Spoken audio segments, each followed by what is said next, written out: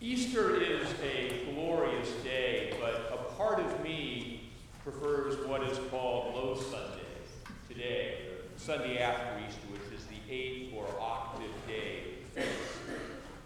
The crowd is thin, but we are still at the very beginning of the Easter season. We still proclaim just as powerfully and truly he is risen. And today's lighter crowd has a larger proportion of those for whom Easter is a way of life and not merely a day. In the epistle, St. John tells us, "Whatsoever is born of God overcometh the world." And this is the victory that overcometh the world, even our faith. The word overcome is too weak of a translation of the Greek word that it is used for. It also is weaker in our time because it's filled with the sort of therapeutic overtones of our age. The word means victory, and St. John was saying nothing less than that Easter faith conquers the world. In the gospel, the risen Christ appears as the conqueror. The scars of Good Friday defeat are now the badges of Easter victory. The one who humbled himself at Christmas to become man has taken on the world, the flesh, the devil, and even death itself, and has thoroughly crushed them all. He is now the risen Lord of the new creation. The risen Christ shares his victory with his followers through the gift of the Spirit. In Genesis, God formed man from the dirt of the ground and, quote, breathed into his nostrils the breath of life.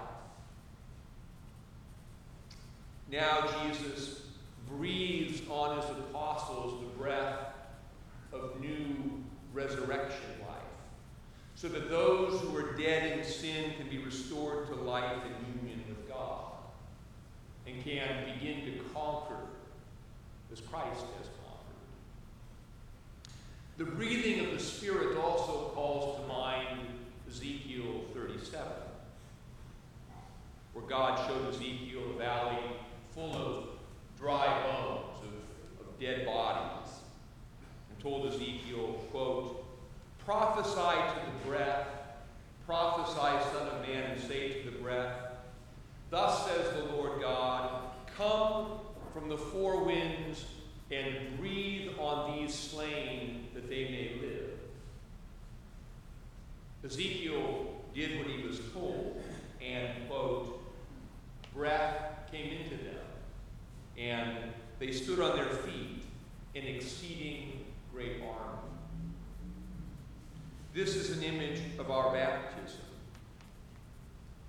By the gift of the Spirit, we who were dead in our sins are raised up as the new Israel, as an exceeding great army to conquer our enemies in imitation of our risen Lord.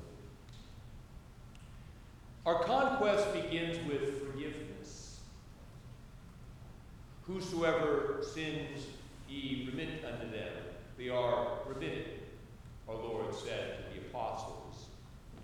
Jesus gave the church authority to forgive so that we can know we are forgiven. Forgiveness of sins is not an opinion.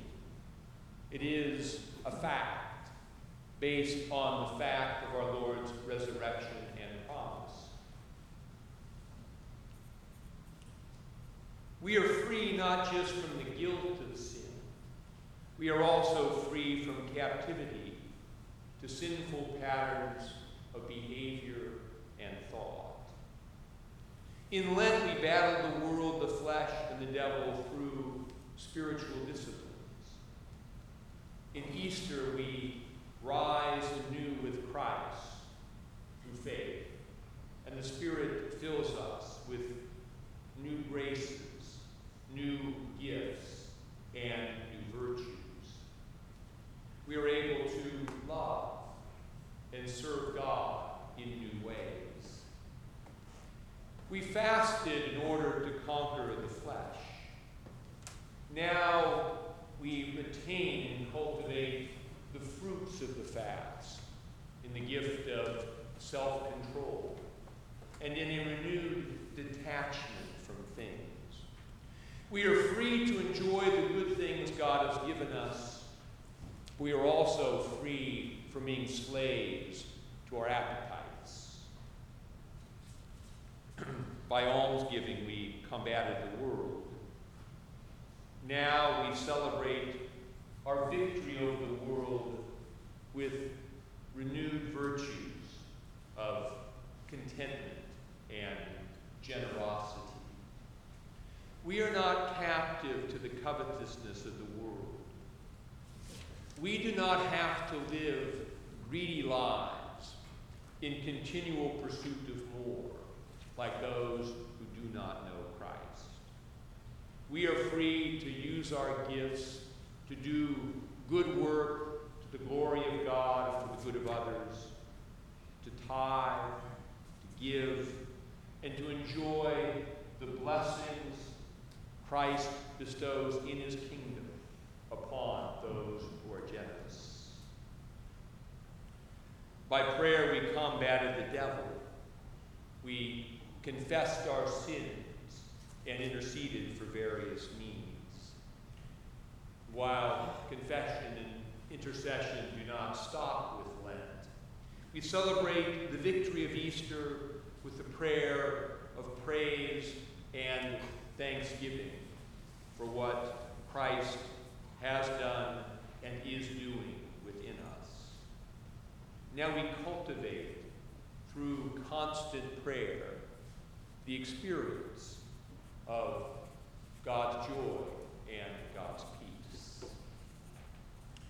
And of course, death itself has been conquered. We live in Christ as immortal beings who eat eternal food and whose destiny is resurrection and life in the world to come. As Jesus said, "This is the bread which comes down from heaven, so that one may eat of it and not die. And whoever eats my flesh and drinks my blood has eternal life, and I will raise him up at the last day." The Lord is risen indeed. He has breathed on us the breath of new resurrection life. Our sins are forgiven. We live as new people in God's new creation. There is literally nothing that can defeat us, not even death, if we persevere in faith and faithfulness. For whatsoever is born of God conquers the world. And this is the victory that conquers the world, even